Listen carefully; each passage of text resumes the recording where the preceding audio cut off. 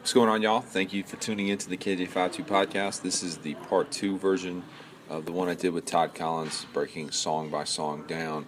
If you hadn't had a chance to check out part 1, it's right there in my podcast. If you get a chance and you are interested in getting the song, which I'm going to leave as a bonus, it's an unreleased track from the collaborations era. I'll put it right there at the very end. If you want to get that, you can head over to patreon.com/kj52 and become a patron.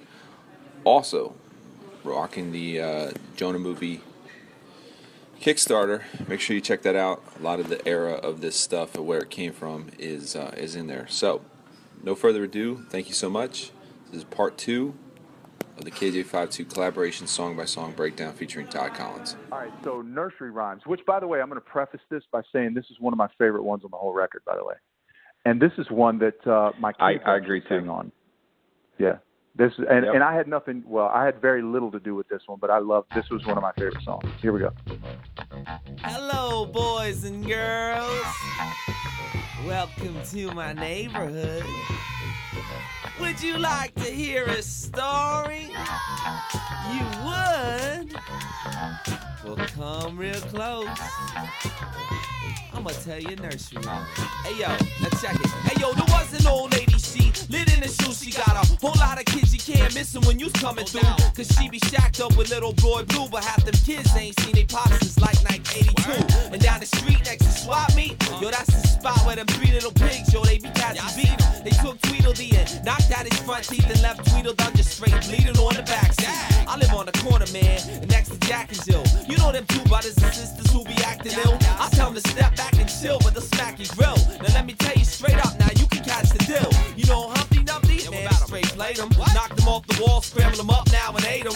See, I ain't playing where I live. So, okay, so from my perspective on this one, like I said, this is one of my favorite ones on the record. And the reason why is because, number one, it appealed to my percussion side, which I love so dearly. Yeah. It also it appealed to my underground side, which I love so dearly and still do.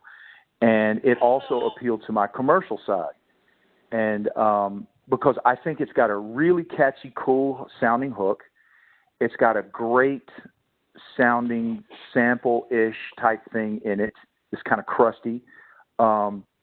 It's a great tempo. It's, you know, it's got hot drums. I think the only thing I really did on this song was beefed up the drums, and then I did some stuff on the hook, like put some more musical stuff on the hook. But like, didn't you come with the basic track for this, if I remember correctly? Yeah, so this was a track I bought from Plato, who also guest features on it. And this is a funny thing that I'm curious to hear your opinion on. So every time I would buy a track from somebody, I don't remember if I ever told them, like, hey, Todd's going to work on this too. Or maybe I did. Or maybe I was just like, whatever, you have to deal with it. But I can't tell you how many people how many of these producers were so scared of what was going to happen to their songs. Because this was just I feel like it's a common thing now. But back then, you know, rappers were so guarded, producers were so guarded with their beats, they didn't want nobody touching them. And I think for a lot of guys, for me to go, Todd Collins of Goatee Records and DC Talk is going to mess with this song, I had a lot of guys be like, they'd be so just stressed. You know what I mean? Yeah. And I remember when I did this one, I think you actually added a live bass to it, to be honest with you. I think I did too, yeah. Compared to what the original was, I think there's a live bass. And I remember when I got it back, this was like the process for me I always loved, is to give you a song, do my stuff, and then kind of walk away, and then all of a sudden hear what you would add to it, and then literally fall back in love even more with the song. And so pretty much every song on this record, I think I always had that experience. And so it kind of made me go, oh, I now see the difference between a beat maker and a producer of a song. Mm-hmm. But the funny thing about this track is that, one, you're right. I love the creativity of the lyric content. I love the undergroundness of it. But all the songs that I really loved from that perspective, they never were like the big songs. Yeah. Which made me start to realize little by little, like, people really don't care about lyrics. You know what I mean? They don't really get into super creative wordplay as much as they get into the overall vibe of a song. And then I started realizing, I was like, man, I'm kind of in an uphill battle. I'm trying to do things that are really creative and out the box and work on many levels, and no one's getting it. And this dumb song over here that took me 10 seconds to do is what these youth group kids are into. And thus became my never-ending love-hate relationship with doing music in the Christian market. But the funny thing, too, about this song was, I'll just say this, is that, I wasn't really super tight with Plato, and I'd never really been super tight with Plato, but I had toured with him, and I think there was a mutual respect. We kind of had similar beginnings. But when I turned this song in from a publishing standpoint, I think I had, cut him out of the publishing, or, hadn't given him his proper percentage, because I really didn't know how to set publishing splits up and things like that. And he had to come to me a year or two later, dude, I haven't got paid. Are you trying to jack me for my money? And I'm like, what are you talking about? He goes, well, you didn't give me my percentage here. And I'm like, you're supposed to do that? And, I didn't know this. Even ignorant screw-ups are still screw-ups. But nonetheless, I had to go back and cut him back in and pay him out of that. And, it taught me a lesson that, you can't just leave things. You really got to be thorough about your business. You can't just leave things. Claiming ignorance is not an excuse. That's exactly right. I got that fixed. It was never, a big problem or anything, but it was just enough that I was I felt bad. I felt bad for years about it. Because there's that classic. I did not know. I never knew that story. That's funny. I never knew that. Yeah.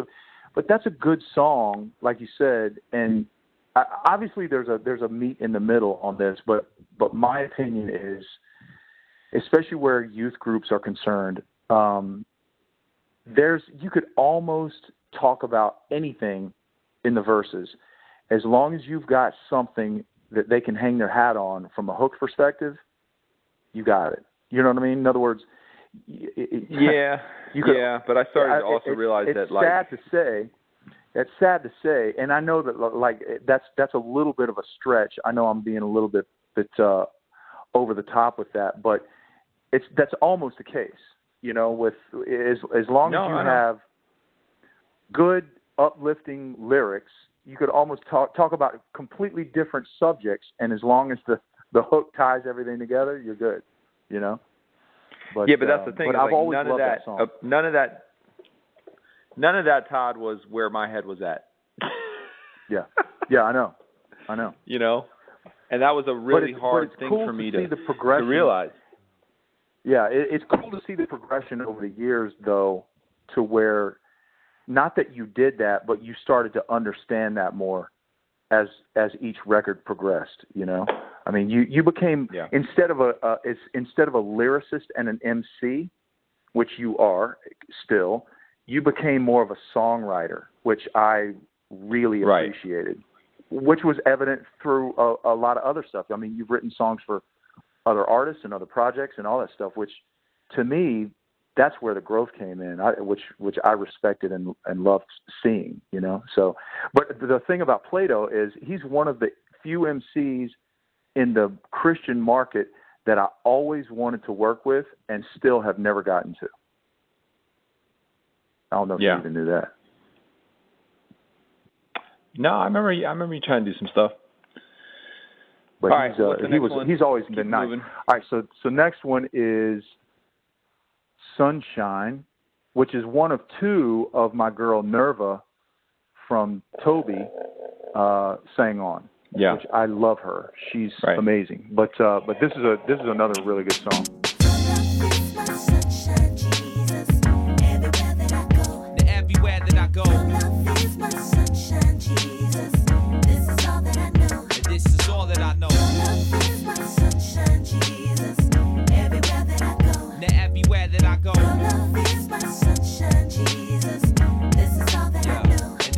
Hey yo, I'm gazing at the skyline, watching sunshine. Let my mind unwind and rewind to the time when my eyes was blind. See the pride I hid behind it just killed my mind, but left me thinking I was fine, but really I couldn't see the signs. When all the time your sun is shining on me, it's right above me, it's bright and lovely, but I just won't see.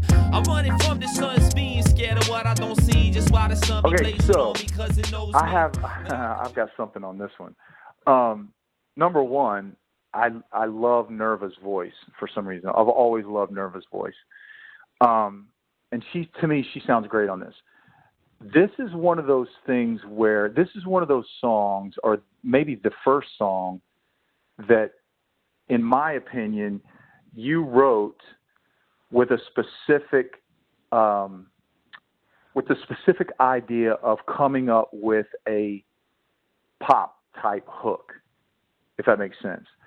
Yeah. And as good as I like this song, if I were to be able to redo this song, I would keep everything the way it is, except for one thing. I would re-record your lead vocals and have you back down the vernacular a little bit.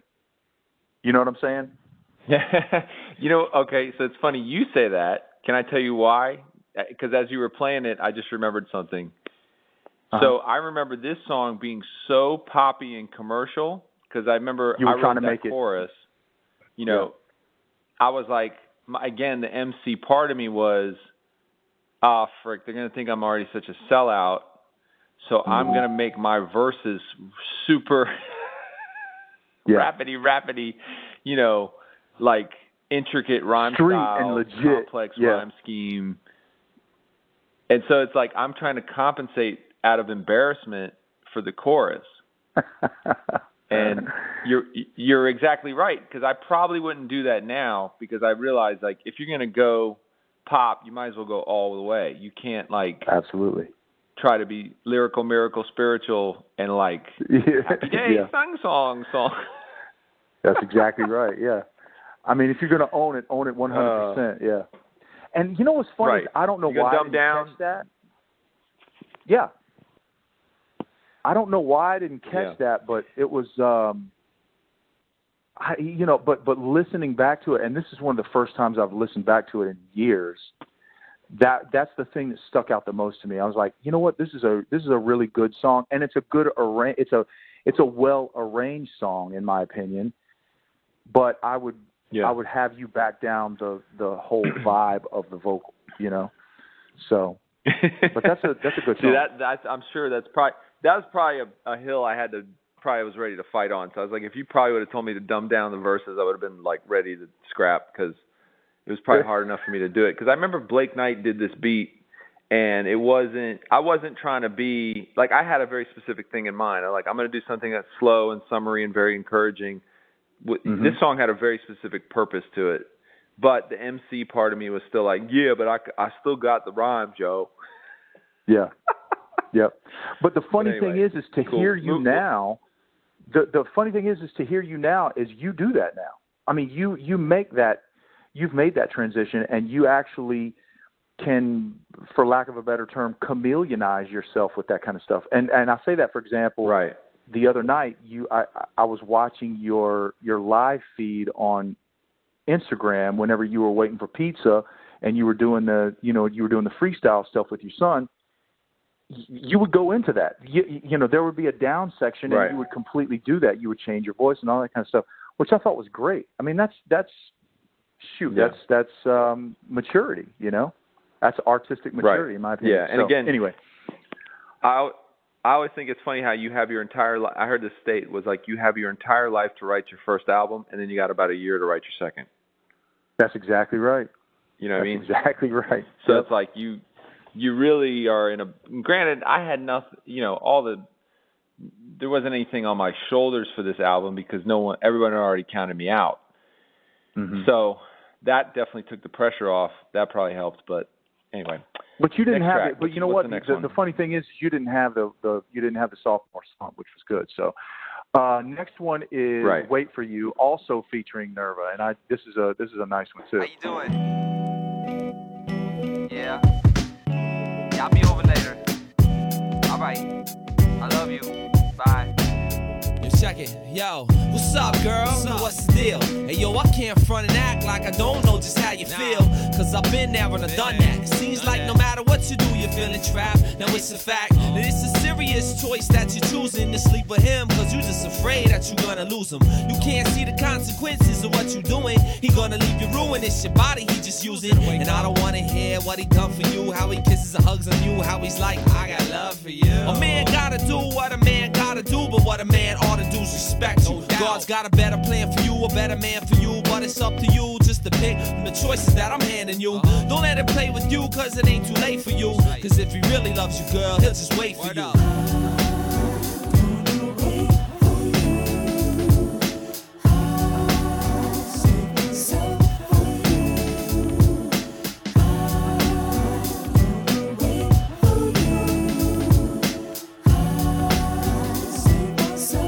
So this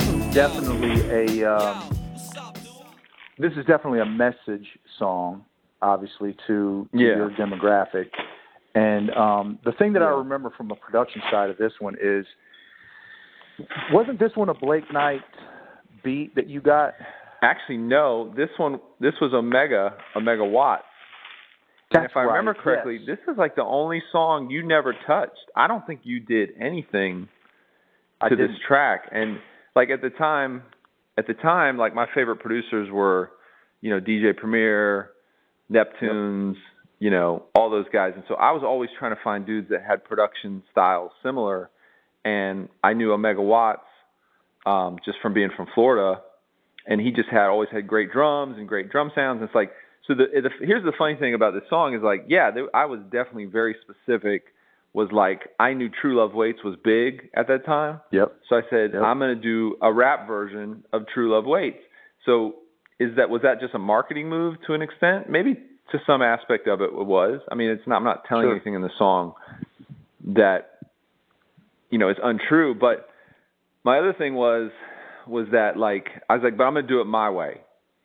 You know what I mean? And so I'm going to like make it freaking cool. Like that's the way I'm going to go at it. Yeah. And the funny thing was, again, nobody paid attention to this song. Yeah. It didn't, like anything that I had in mind. I mean, maybe to some extent, but it brought me back to the idea again that like you put thought or creativity or concepts into most things, and usually it falls on deaf ears. Mm-hmm. Because I started realizing anything in that sort of boom bap 90 BPM range just did not connect with my new coming fan base. Yeah, that's true. So it's like I always kind of like judge my songs. I judge my songs by which ones can I do live. Those are generally the ones that are the most popular. And this is a song I never did live. Sunshine never did live. Nursery Rhymes never did it live ever.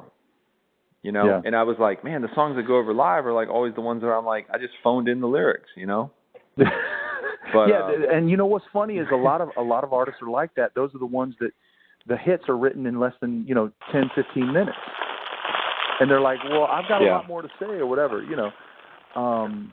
including DC Talk, including a lot of those things. The biggest hits usually come the quickest, But that not even just that. I'm just like, man, Go ahead. No, I was just saying it was just frustrating. It's just like, like I pour my guts and my heart and my mind and my creativity into a song, and nobody pays attention. And it just, I guess it just started to make me, it started to make me realize is that it's like the lowest common denominator always is what is the most popular. So like I was in a frustrated state because on one hand I'm going for the jugular, I'm going for popularity. I'm going for hits, and then I'm realizing that it's not going to happen the way I think it's going to. Mm-hmm. You know what I mean? Yeah. Like, this was a really rude awakening, but it also made me go, well, it's like, what's that thing? They want cake? Give them cake. Yeah. Yeah. Well, the majority of the listeners are not what we are. We are the less than 1%. Which are the content creators is what I consider. The majority of the people are music listeners for emotion, and the first emotion they get, that's what they attach to that song.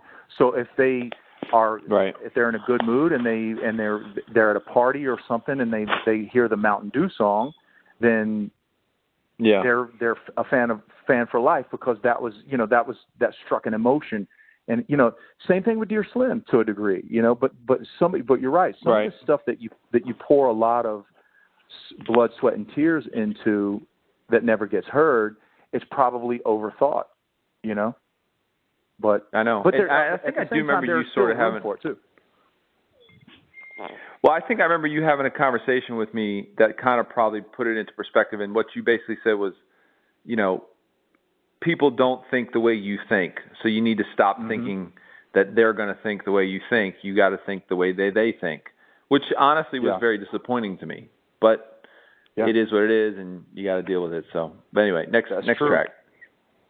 So the next one is this is my man Pigeon John. I love this one. Now this track, if I remember correctly, so many stories on took this a lot of work. Oh, for real. This one took if I remember right, this one took a lot of work to kind of massage this track to get it right. So here it is. Would you please? Would you dance with me? My darling, would you please take a chance with me? I see you over there with the jocks. I see you over there with the rich boys. See you over there with all the pretty girls. And I'm asking one thing.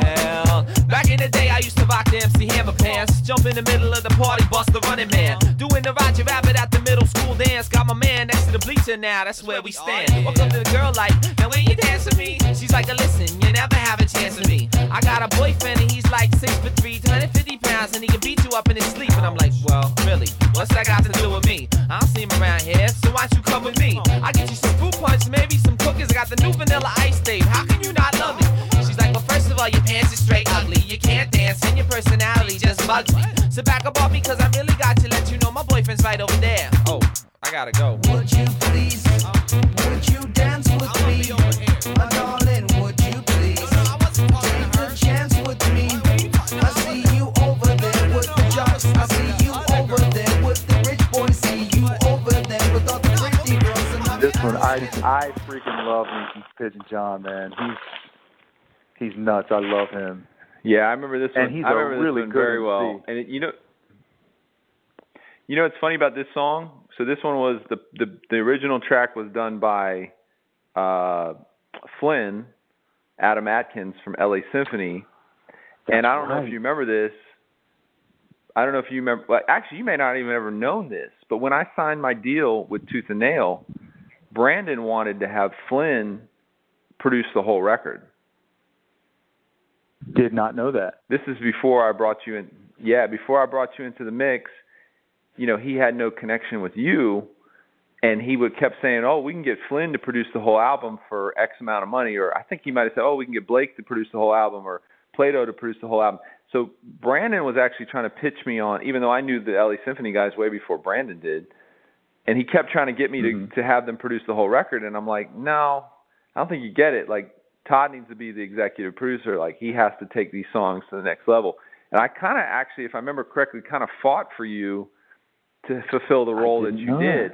And again, it's a good example because this is a track that that Flynn gave me, that you took and really polished and made it what it is. And this definitely was one of the bigger songs on the record. And the only thing I remember about this, specifically about this song so much, was you and I were in the studio when Pigeon sent his vocals over, and he sent 75 takes with no with no it was not edited or anything of anything. Nothing. So I remember you just being so frustrated because you kept having to go through every take to try to figure out which one was, and half of the takes was John just going and then I'd hear him. You could hear him walking to the other side of the room and going "frick," and then like hitting the button and turning it off. So like, I was do dying. Remember that. I was peeing my pants because there was so much of John just being stupid on the microphone, and the more we would go through the tracks, the more I couldn't stop laughing, which probably was the one that thing was continue to making your job worse and angrier. But I think I remember at some point, I don't know if you were there or not, at some point I ended up calling John because John and I became pretty good friends. And I think we called him, and he finally either told me or walked me through it or sent me a version that was like supposed to be the verse. And so it was kind of an outline, and then we pieced it together from that. But yeah, man, there were aspects of the track that were jacked up and the vocals and everything. that's a good example of producing, because the producer gets in there and has to, for lack of a better term, polish the turd. You know what I mean? Mm-hmm. And he had given you 75 turds to polish. And I just remember thinking, this John is insane. Like, I've never heard of anybody do this before.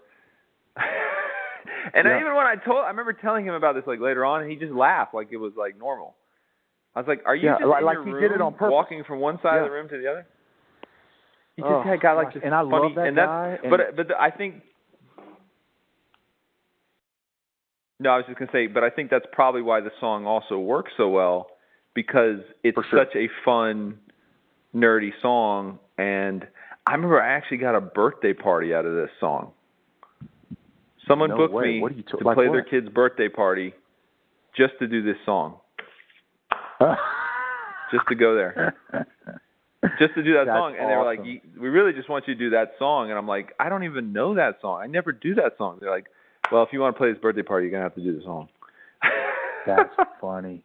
I never knew that. Anyway. I never knew that. But John is one of my favorite MCs, period. I love him. He's creative. He's almost too creative, but he's funny. He doesn't take himself seriously. He's one of my favorite. He's one of my favorite guys with that kind of stuff. And this was the one that because of the lightheartedness, we put the mullet song at the end, right? Right. And so I started working on that was another thing that was like I was determined on this album to do, was to showcase my personality. And so I always just loved dumb songs for the sake of dumb. And so I had written this kind of spoof song called The Mullet Song about mullet haircuts. And then I had a friend of mine play the guitar one time out of tune, and he never even got a chance to actually write anything. I just said, go, start playing. I started singing it, and I recorded it onto a mini disc player, and that's what I gave you. And it was so janky and so bad. It was like one thing that's so bad that it's good. I was like, Todd, where am I going to put this? Because this makes no sense in the flow of the record. And I think you might have said, well, why don't you make it a hidden track that, you're talking about being a nerd. Why not have it stumble out into that song? Yeah. I do remember that. Yeah. I think that's why we made it. Yeah, you're right. We made it a hidden track. Good. Yeah. Right. And I do kind of remember going like, do you think this is going to be like, too stupid? And you're like, no. And the funny thing is, this became like a pattern of like stuff that I put no thought, no artistic talent, no nothing into, was the stuff that people would come to the shows clamoring for me to do. And sure enough, for years I had to do the mullet song. Yeah. I remember that. I totally remember that. And it's like, as a matter of fact, I think, whenever I would go out with you, didn't we do that live a few times? Definitely around that era, I would say yes. I'm pretty sure we did, because I remember doing some crazy stuff with that thing. Anyway, moving right along, next track. Fifth Element, which, by the way, I love this song because because of what it took to make it, number one, and number two, I love the fact that it's a bunch of different styles. So here we go. Yeah. Yo. Who am I, the one that gets lace tight? The one you wear, hit a flare on the same night that you hit an up rock. I'm the one in the closet next to one sock. The one you rock on the cardboard box, walking to the one block. You know the one spot, peeps get the one shot. Got one thought on the task hand, you can ask your man, I'm part of master plan only. B-boys and B-girls, they understand whatever you say now. My wish is my command, name it. I'll be the forward to your head spin. Follow your lead, going place that your legs spin. At your sight, possession, I'm your best friend. I got a twin, we's a pair, clock size 10. Heads a shell, 3 stripes on side. Laces large on your feet, top is odd. Keep me clear, keep me laced, and I'll be alright. I'll be the first element up in here tonight. Is this thing on? Is this thing on? Yo, who am I? See, I'm the one that you be gripping tight. The one that make you sound real good when you be flipping right. And I'm the one causing fights if it's the open mic. I make you sound real stupid if you don't hold me right. I got MCs feeding for me all day and night. I can care less if you're on me, if you're black or white. See, all that matters when you rock me, don't be coming whacking. Don't hold me to the speaker, I'ma feedback it. I'm used to rapping every now and then, used for passing back and forth in your crew in a freestyle fashion. I get rock, ripped on and blasted up. Spoke on, choke on, hit on, spit on, mastered. About lasted, been used to tell truth and lies. Used to kill the youth and used to open up their eyes. I come in all sizes, heard all kinds of voices.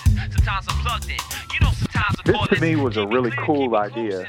Now, was it a single? Absolutely not. It's definitely an album cut, but this was a cool idea just from the standpoint of the concept of the song, the fact that every time we switched elements, we switched songs. Basically, I love that. It was almost like not plagiarism. What was the one that we did with Grits? Fragmentation. Fragmentation. It reminds me a little bit of that, but not a little bit more. A lot more focused. This was a better version. Yeah. And executed better because it had more of a common thread going through it, and what you say at the end is just. I mean, this was just a cool. This was an album cut, but it was a cool idea. You know, I always liked it. Yeah. I remember Tony P was the guy who produced it. He was a friend of mine out of Chicago, and if I'm not mistaken, I think he did every. I remember he was very like a hip hop guy. And I remember coming to him with the concept, and he's like, "Oh, okay, cool." And he did all four of because basically what I'm doing is I'm doing the four elements of hip hop from the perspective of the element. So, you know, like I'm a spray can, I'm a microphone, I'm a b-boy shoe, I think, and then my other one was I don't remember what the turntable or whatever. The fifth element part was obviously the idea of interjecting Christ into that whole aspect of hip hop. I remember you produced that end part, if I'm not mistaken, I think, with the guitar part. And the spoken word piece, that's kind of where it was like out of my wheelhouse. But I remember I did it in one take, and I was like darn near in tears at the end just from the emotion of the song. And I was like, and I remember kind of going like, Todd, do you think that was the take? And you said, I'll never forget this. You go, man, I got goosebumps. And I was like, okay, then let's just keep it. Because it's rare that I would do the first take and keep it. But it was one of those times where, you know, everything worked out exactly as it was. I remember Tony, again, another beat maker, being like really scared that you were going to like completely change around his production. And if I remember correctly, I don't think you did much to this at all, if anything. I think I may have done some. I think I may have arranged it a little bit more, or I think I may have put some ear candy at the, you know, on the top end or that kind of stuff. But I didn't really mess with this at all. I mean, none of these beats or tracks are any of the stuff that I did, other than just piecing everything together and making it all one complete thought and so forth. But that was I remember you doing that vocal, and I remember saying that I got chill bumps. And to this day, both before and after, that's my gauge. If I get chill bumps when somebody is doing something or doing a vocal or playing something, I'm like, all right, we're done. That's it. That's the one. Yeah. And I remember getting that on this one and thinking, holy crap, that was really profound right there at the end. So, the next one is the industry, the spoken word interlude. Do you want me to play that one? Play a little bit of that? You don't need to play it, but I think I'm looking back on this and going, I'm curious why I even put it on there, because it's kind of it kind of feels out of place, you know? Yeah. With the whole thing, but I don't know why I was like, I gotta set the industry straight. Yeah. Well, I think it was. I think to a degree, I think it was number one. Maybe I had a chip on my shoulder, you know. Artistically, yeah. I think you had something to say. I think you were trying to express yourself artistically. I think you were trying to compensate for wanting to be commercial, but at the same time hanging on to your quote legitimacy. I think there was a lot of that in there, and I remember thinking, I didn't verbalize it, but I remember thinking, you know what, this is not necessarily needed on this record, but you know what, this is his artistic perspective and expression, and it's not going to hurt to go on here. You know what I'm saying? So it was like, I could take it or leave it type of thing, you know? So. Yeah. Or next. The one why, this is featuring Mars Ill and Greg Owens, Man-Child. Yep. This is probably my second favorite song on the record, just from a listener's perspective. So here we go.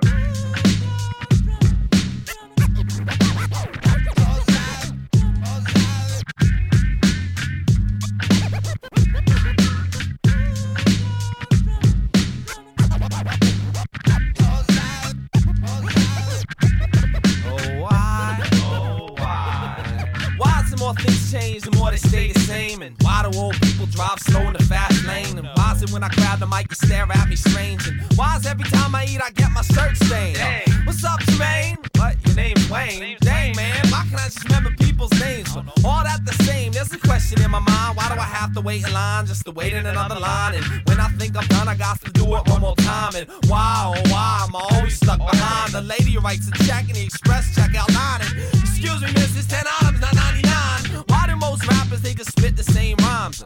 Why do girls go to the bathroom at the same time? Why when something's wrong, I'll just say I'm fine. But why ask why when I ask it all the time? Why's the grass green? Why's the sky blue? Why, oh why do I do what I do? Can you please tell me why? So that one is probably my second favorite. Manchild is a dope MC. In listening to it again, oddly enough, on the hook, it's awfully loose. I wish I could fix that now. But obviously I can't. Not your stuff, his part. His hook is really loose. I wish I could fix it now. But that one to me, man, that's a hot track as far as I'm concerned, just from a listener's perspective, because I like that type of boom bap type stuff. I loved that swing oriented DJ Premier New York style stuff. That to me was my sweet spot, man. I love that stuff. Yeah, so I can just be honest now, all these years later, I was definitely trying to put Manchild on there to atone for my commercial sins. Yeah, because at the time, he was considered like the rapper's rapper. And I always thought it was so funny because he was being courted by so many labels to sign him, and the guy was like not going to compromise at all in any way, shape, or fashion. Yep. And I used to get frustrated because I'm like, man, I'm over here like cutting my wrist to bleed commercial rap, and I'm getting the runaround, and this guy's like, forgive me for saying his middle finger to the industry, and they're like falling all over themselves to sign him. And I was like, this makes no sense. You're telling me you want to sell records, but then you're trying to sign the guy that doesn't want to sell records at all. And I had known Manchild for years, so it was never like any jealousy or any of those problems. It was just, we definitely had a mutual respect.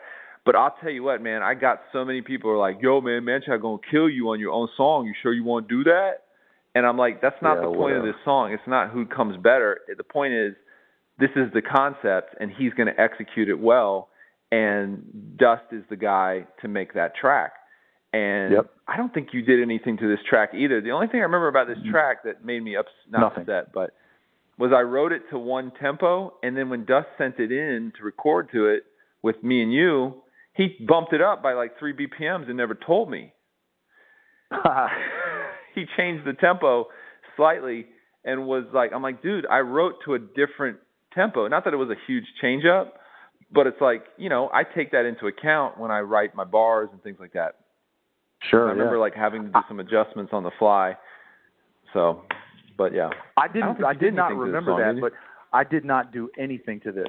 All I did was I tweaked the EQ on some of the stuff. Like literally as it was, as we recorded it and printed it, I tweaked the EQ to beef it up a little bit. But other than that, man, I did nothing on this track. Absolutely nothing, because I too was a personal fan of those guys, to the point where we signed them to Goatee.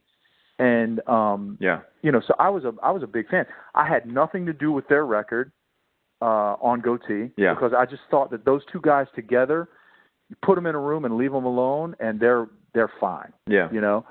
And so, I love this record. And the thing that I liked about this song was, even as kind of, quote, legitimate, we keep using that word, as legitimate sounding as the track and the beat was, you guys kind of were a little bit playful as far as the subject matter and stuff, which I thought was cool. And what you guys say and the wordplay on this was really cool. But again, going back to our conversation earlier, nobody freaking noticed or cared, Yeah, and exactly, not a big song off the record. But anyway, go ahead, keep next track.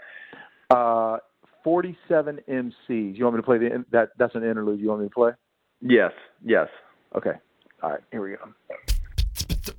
All right, check it out. 47 MCs. Count them. Yo, check it. Hey, yo, let me bust around, tell a story like Slick Rick and put a sermon like Eric in your ear like a Q-tip. Now it's common since the Ja rules. But I'ma tell you about Jesus, who's the leader of the new school. You thinking you's cool? You ain't Caesar's lost boys. Got no cash money, a juvenile like some hot boys. I drop noise when I let the sound blast tell Big Boy Andre about Jesus Christ the outcast. Here's the deal, I feel it's now time to be real. Christ died on Calvary, not on Cypress Hill. It don't matter even if you're slim or if you're shady. Jehovah reigns supreme, but his name ain't Jay-Z. And it's most deaf that the mob was deep to hung the son of man who died just to bring back the lost sheep. On all streets, all peeps naughty by nature. Whether you biggie or small, you can know the living Savior now. To me, you've always been great at that kind of stuff. Old school. So this is definitely me in my...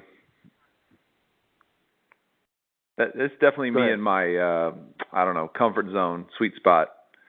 But the thing I thought that was funny about this song was that I did the beatbox, and I am not a beatboxer. And didn't we chop that up? Didn't we chop it up or something? I feel like I just laid it down and then just went back. Like, this was done so off the cuff, which kind of was what I was going for. But, you know, because it wasn't supposed to be a song, but it wasn't really supposed to be an interlude. I was just like, it's got to feel like you're just spitting a verse for the sake of a verse that's clever. And the funny thing about this song is this thing was pretty dumb popular. Like, out of all the tracks that I didn't think would really connect, people, like youth group kids, were always trying to figure out all the 47 rappers that I say. And they would name them all, and I'd be like, no, you missed one. And I'd like, nope, try again. You missed one. Nope, you missed again. Like, I would always get people. And then this was actually kind of a popular song live, but it's not like I could really do it live. So I remember I used to remix it over like 3 different mainstream instrumentals, and it killed. Like, I would do it over like... You know what? I remember that now. I do remember that, because you would do it. You and Morph would do it over like popular tracks, right? Exactly. And this was like, to me, was like the perfect spot for me, because this is when I finally was like, wow, I can be lyrical, I can be creative, but I can also be current, but it also has a broad appeal. And that's when I realized, I was like, maybe there's something about this writing style that people seem to connect with. And so this kind of, you know, became a thing where almost every album I would do some sort of song like this, where it's, you know, very much a play on words. Yeah. But I probably ran that concept into the ground. But anyway, moving on. but your wordplay has always been your sweet spot, as evidenced by whenever you do your freestyle stuff and all that craziness that I don't understand how you do that, but you're good at it. So anyway, okay, so this next one is ABCs and 1, 2, 3. Now, I'm going to preface this by saying 2 things. Number one, my kids, my very young girls at the time, sang on this. And I also, my personal favorite moment of the whole record is at the end of this song when I'm reciting the prayer with Corey, who at the time was 4 years old. Now, is it the coolest? Is it my coolest moment on the record or whatever? No, absolutely not. But it's my personal, priceless moment, my favorite priceless moment on this record. You know what I'm saying? Because I've got that period in a time capsule now. You know, which is great. So anyway, here it goes. Alphabetically attacking with actual actions. Bumping bass while I'm busting, breaking back and blasting. I'm catching cats crashing, creating traces is clashing. Doing a double dose of damage and dashing. While effortlessly encouraging everyone just to endure. Facing feeble fools as I faithfully just flow forth. God's good and God's great. God's grace and gratefully God, hoping him his help heal this hurting heart. But idiots instituting irrelevant type insolence. Joyfully jamming junk, jacking up this Jesus journalist. Killing just to keep these kings kids is kicking. And learning life's lesson of just laughing, loving, and living. From the A to the B to the B to the Z. Now we gon' take it back to the elementary and bring you back to the essence of how we MC. Cause we gon' break it down to you alphabetically. And from the A to the B to the B to the Z. Now we gon' take it back to the elementary and bring you back to the essence of how we MC. Cause we gon' break it down to you alphabetically. Come on, make the most Emotional moments most men mentally miss and navigate 9 new nouns nearly no one notices. Officially overturn obstacles that often operates to put people in poor position in the proper place. Quite quaint how the quotient just quickly quits, reprimanding real rappers who in reality they really riff. Sorry saps, every sorry syllables, you silly suckers tell you tall tales trying to touch us. I understand underestimating the underground, voting to verily vindicate your vicious type of vows. Well wishing, wondering, will we waste these wanted weapons? Xerox and the X-rated, X-Con type X-Men, yearning and yelling at you, yes man, for years, while zigzagging and zapping and zoom zealously for zeal. You catch that, class? No. It's very easy. I'll just pay attention. Listen right now. From the A to the B to the B to the Z. Then we gon' take it back to the elementary and bring you back to the essence of how we MC. Cause we gon' break it down to you alphabetically. And from the A to the B to the B to the Z. Then we gon' take it back to the elementary and bring you back to the essence of how we MC. Cause we gon' break it down to you alphabetically. Come on. Now class, we have a substitute teacher today. His name is Mr. Billy Puddles. Who that? He's going to be teaching you your 1s and 2s. Come on now. That's right. I want you to pay close attention to me. Mr. Billy Puddles, the class is yours. Okay. Go ahead. One of these boys wanted is one in his own thing. 2. Today you better stop rocking those tutus like Tootsie. 3 days from now we're gonna check y'all with a 3-way. Force you to fork it over in the Intrepid on the freeway. Hawaii 5-0 try to beat me like a price on eBay. They had the 6-shooter to my 6-pack. 7 of my 9 lives just then took the trip back. Like that young kid who ate all them 8 balls. Only got 9 innings in this crazy game of paintball. 10 out of 20 y'all is going AWOL. From the A to the B to the B to the Z. Yo, we gon' take it back to the elementary and bring it back to the essence of how we MC. Cause we gon' break it down to you alphabetically. And from the A to the B to the B to the So Z. my thing with this is, I remember being frustrated with this song a little bit when it came to Billy. He handed in some stuff that, cause we didn't, he handed in his vocals, right? Yeah, or I think I recorded him at a different studio for some reason. Yes. I can't anyway, remember. Yeah, because he was my hype man at the time. Yeah, and I was a little bit frustrated because it wasn't that it wasn't clear. You just couldn't really understand. I couldn't really understand it clearly what he was saying. And with this being in 2002, he was, 13 years ahead of his time, because that was the beginning of mumble rap right there. That was your mumble rap right there.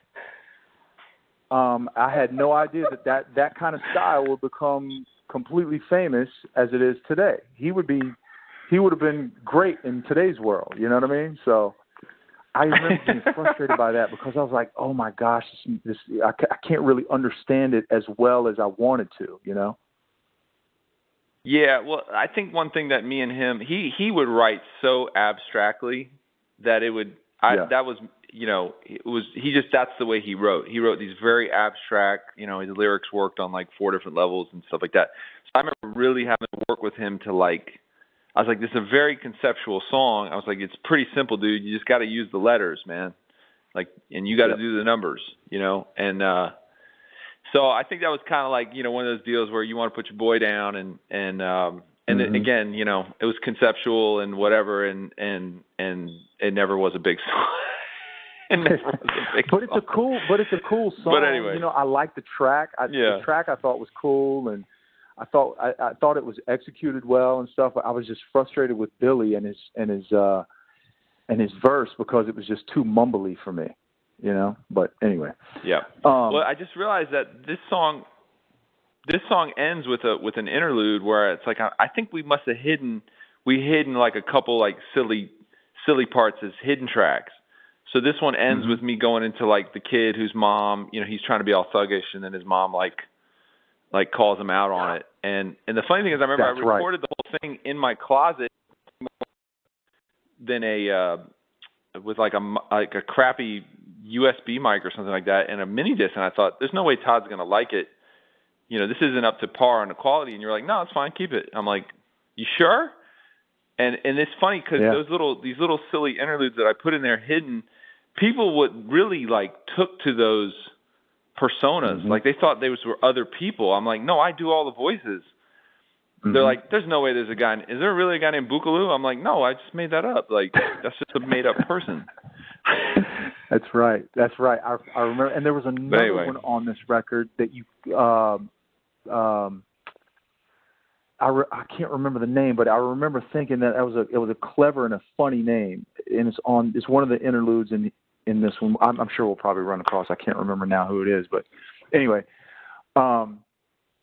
So Where Were You featuring Golden Child? That's your boy that you used to live down near, and this is the one that has my favorite. My personal favorite moment on the record, just from a standpoint of me and my youngest child, who's an adult now. So right. Anyway, all right, here we go. What? No! Don't you try to blame this on me. Don't you blame this on me. I said, don't you blame this on me. Listen to me right now. No, you be quiet. I said, be quiet. Get up right now. Get off the floor. I said, get off the floor right now.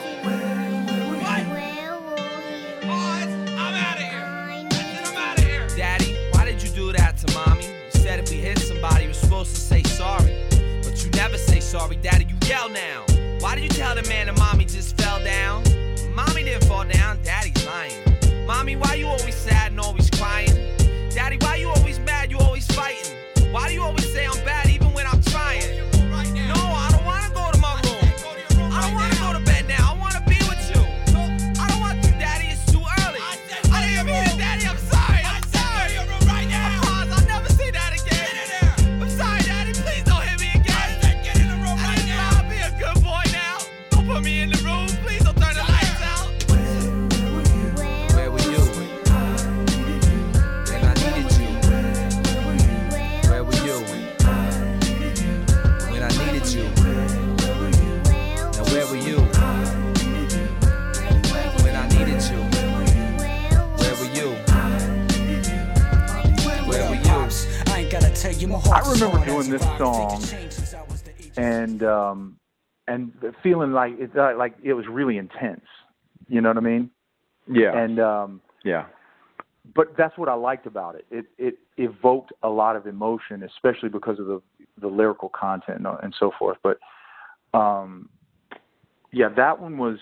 And if I remember correctly, from a production standpoint, I didn't necessarily do the track on this one, but this one took a lot of work too. Because I think, didn't Golden Child have the track, but we had to really massage the piano and stuff because the EQ was really bad, or whatever sample he used, and we had to either replace it or fix it or something. I can't remember exactly, but I remember being frustrated a little bit from the production side on this one, just because of the of how it was recorded, when we had to kind of fix it as best we could. Right? Yeah.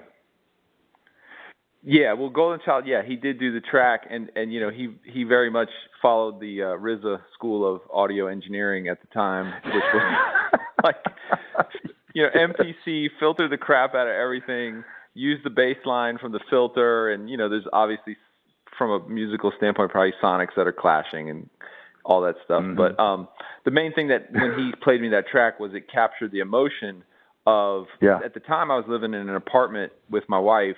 We'd only been married for a couple months, but we had a lady that lived next door. And when I say lady, she was actually she's I think maybe 18. And we had been trying to kind of, you know, speak into her life and minister to her. She had a little boy, and she was basically just struggling to get by. She came from a good home, but this guy would come over, they'd start screaming and yelling, and inevitably I'd have to call the cops on the boyfriend all the time. And, you know, her life kind of went from bad to worse. Like she became first she was like a bartender, then she became, by the time she eventually disappeared, because that's what happened. Eventually she had to leave because the boyfriend was so dangerous. She was like a stripper. And I never heard from her again after that point. And all I could think about was the perspective of the kid. So I wrote the song with that perspective. And it's funny to listen to my verse. It sounds very Eminem-ish. But at that time, I was not even listening to Eminem. You know what I mean? I purposely was definitely not listening to Eminem.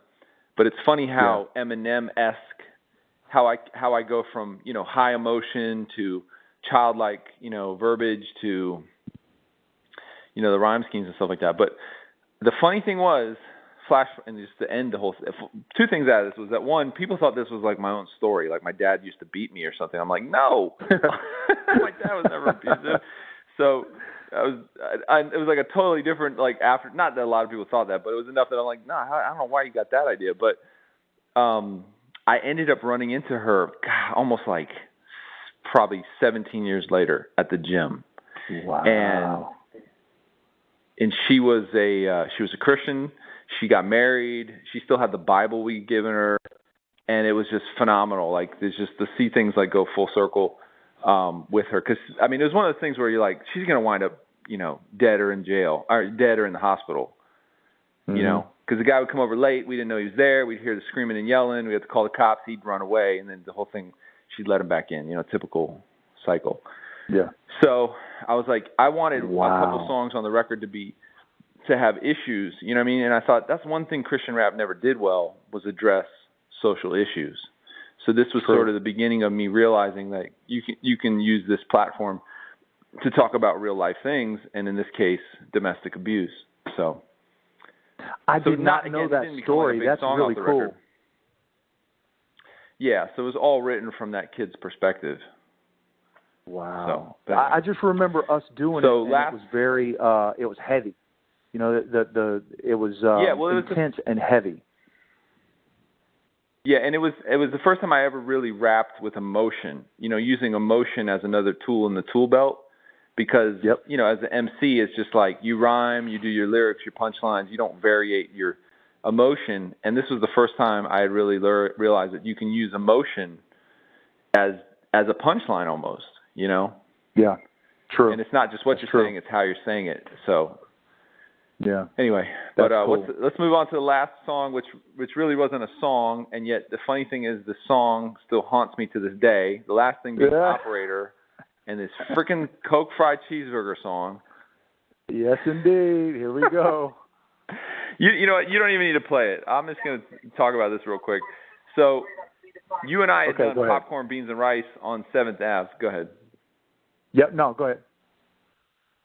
I was just saying we had done Popcorn, Beans, and Rice on the last record, 7th Ave, and it was the only thing that had like a little bit of silly to it. And I thought, I'm going to make that Popcorn, Beans, and Rice as a hidden song, because it was really, I was honestly making fun of bass music, like how easy it was to make a bass song. Mm-hmm. And again, out of nowhere, these youth groups go, man, we just brought you in to do the Popcorn, Beans, and Rice song. I'm like, are you joking? Like, I got lyrics. Like, you want me to do that?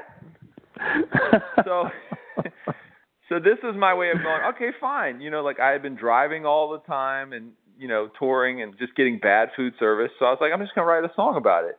And again, I listened to the beat. It's like the beat is like literally just an 808. Like you didn't even layer the 808. It's like the most default 808 kick snare sounds.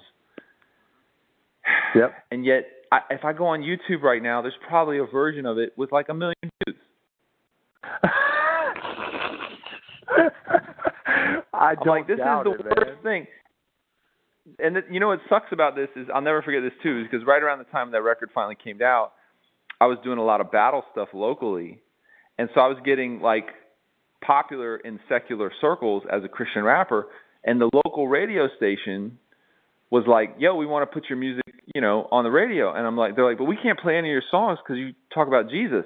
They're like, we're going to put Coke Fried Cheeseburger in rotation. I didn't even know that. So my local hip-hop station had Coke Fried Cheeseburger in rotation on the radio, and I was just like, out of all the freaking songs, this is the one you're going to pick. And sure enough, like, here I am. It just made me realize that it wasn't just a Christian thing. It was just a people thing. Like, people just, they just gravitate to, like, the McDonald's of music, you know what I mean? Literally. Yeah. In this case. Absolutely. And the funny thing is that I think, if I remember correctly, you would remember better than I do. If I remember right, it took us probably less than 10 minutes to make this track? Easily. And probably took me 5 minutes to write it. Yeah. There you go. There's your hit right there. And yet years were people asking me to do this dumb song. For years. In fact, I'll still, even to this day, if I'll post up something about like food or whatever, and I'm so health conscious, like I'm such a health conscious eater and stuff like that, like I haven't touched a Coca fry or a cheeseburger in probably the amount of time, of this song. And yet people will still make a joke like, oh, Starbucks is out of blankety blank. They're like, you probably just wanted a Coke fry and a cheeseburger. Ha, ha, ha. I'm like, yep. There's your hit right there, man. But you know what? The funny thing is it's super catchy. Super catchy. Anyway, all right, here it is. Am I on camera or something? Okay, you want? Listen, man, a Coke, a fry, and a cheeseburger. Say that with me now. Pine Fall? What? I don't understand, sir. Listen to me. A Coke, a fry, and a cheeseburger. Is that so hard to order? Can I get a Coke, a fry, and a cheeseburger, please? Lay's chips. Lay's chips. Got you, sir. No Just problem. listen. Listen to what I gotta say. Have a nice day, sir. Have a good day, sir. Okay. Just want a Coke, a fry, and a cheeseburger, man. I don't ask for much. You know what? Rolled up to the place to be. I pull right up to the Mickey C's. I got 3 cars in front of me, and man, I'm feeling hungry. And now, tell you what I got to do. As I started pulling through, I said, can I get on number 2? He says, Sorry, man, I ain't hearing you. Said Coke and a fry and a cheeseburger. Say that's all that I want to order. Just a Coke and a fry and a cheeseburger. Say that's all that I want. Come on now. Coke and a fry and a cheeseburger. Say that's all that I want to order. Just a Coke and a fry and a cheeseburger. Say that's all that I want. Come on. He said, Can you repeat that? so I began to scream back. It's just a number 2 with a cheese stack. Now can you make that please fast? Well, let me repeat that back to you. Chicken burrito in the mouth. I mean, you know what? Listening back to that, it is super catchy, man. Oh my goodness. Good gracious. And I do have to laugh.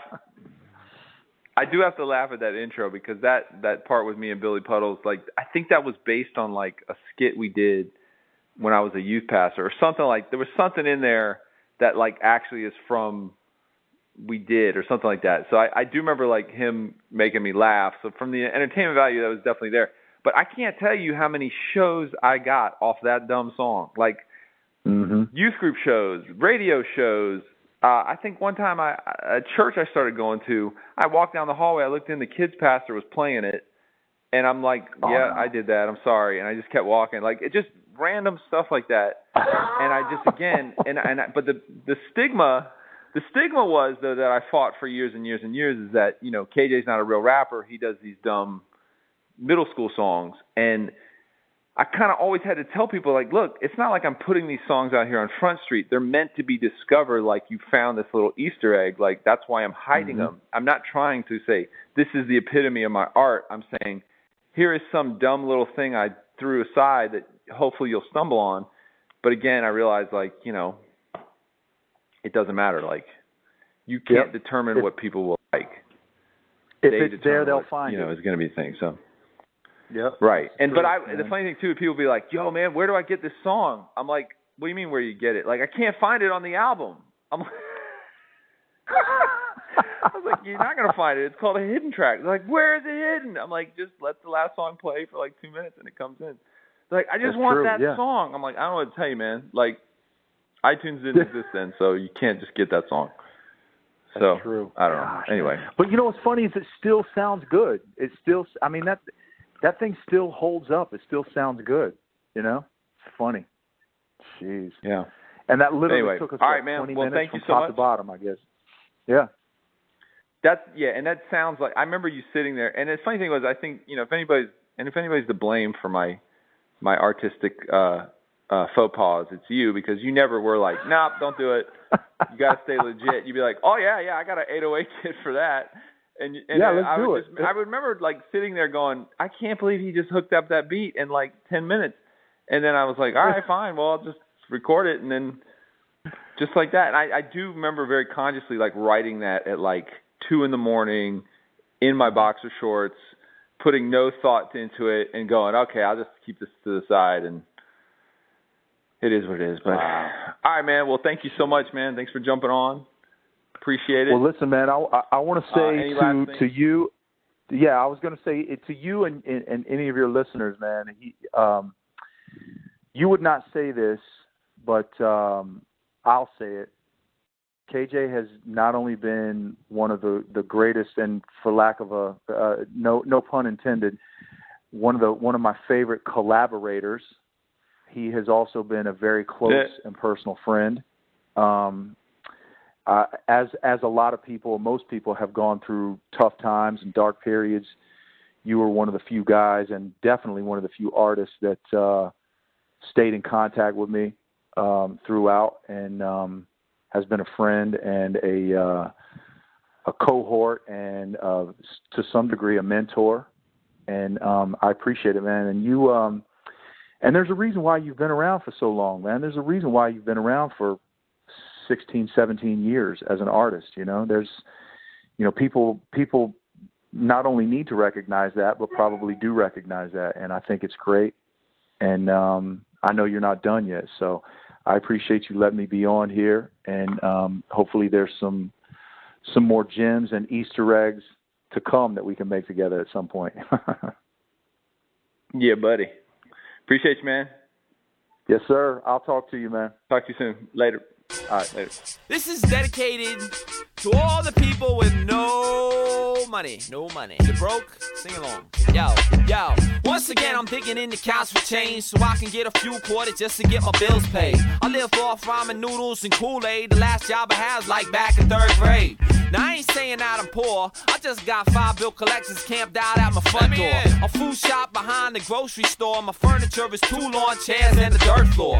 What should I work for? Man, I got some money. I just got hired as a human crash test dummy. What you think, that's funny? No. Man, dawg, they gonna pay me like $100 coming next Monday. I'm hungry, but I don't know what to do. I'm on the corner with the sign saying we'll freestyle for food. Am I the only one this ever happens to? I don't know. What about you? What? You too? Me now. What? How many y'all is broke like me? What? Now how many y'all ain't got no dough like me? No job, no car, and no money. Now, no money. If you do, sing along with me like, how many y'all is broke like me? Now how many y'all ain't got no dough like me? No job, no car, and no money. Now, if you do, sing along with me like, when you're broke, it's hard to be happy.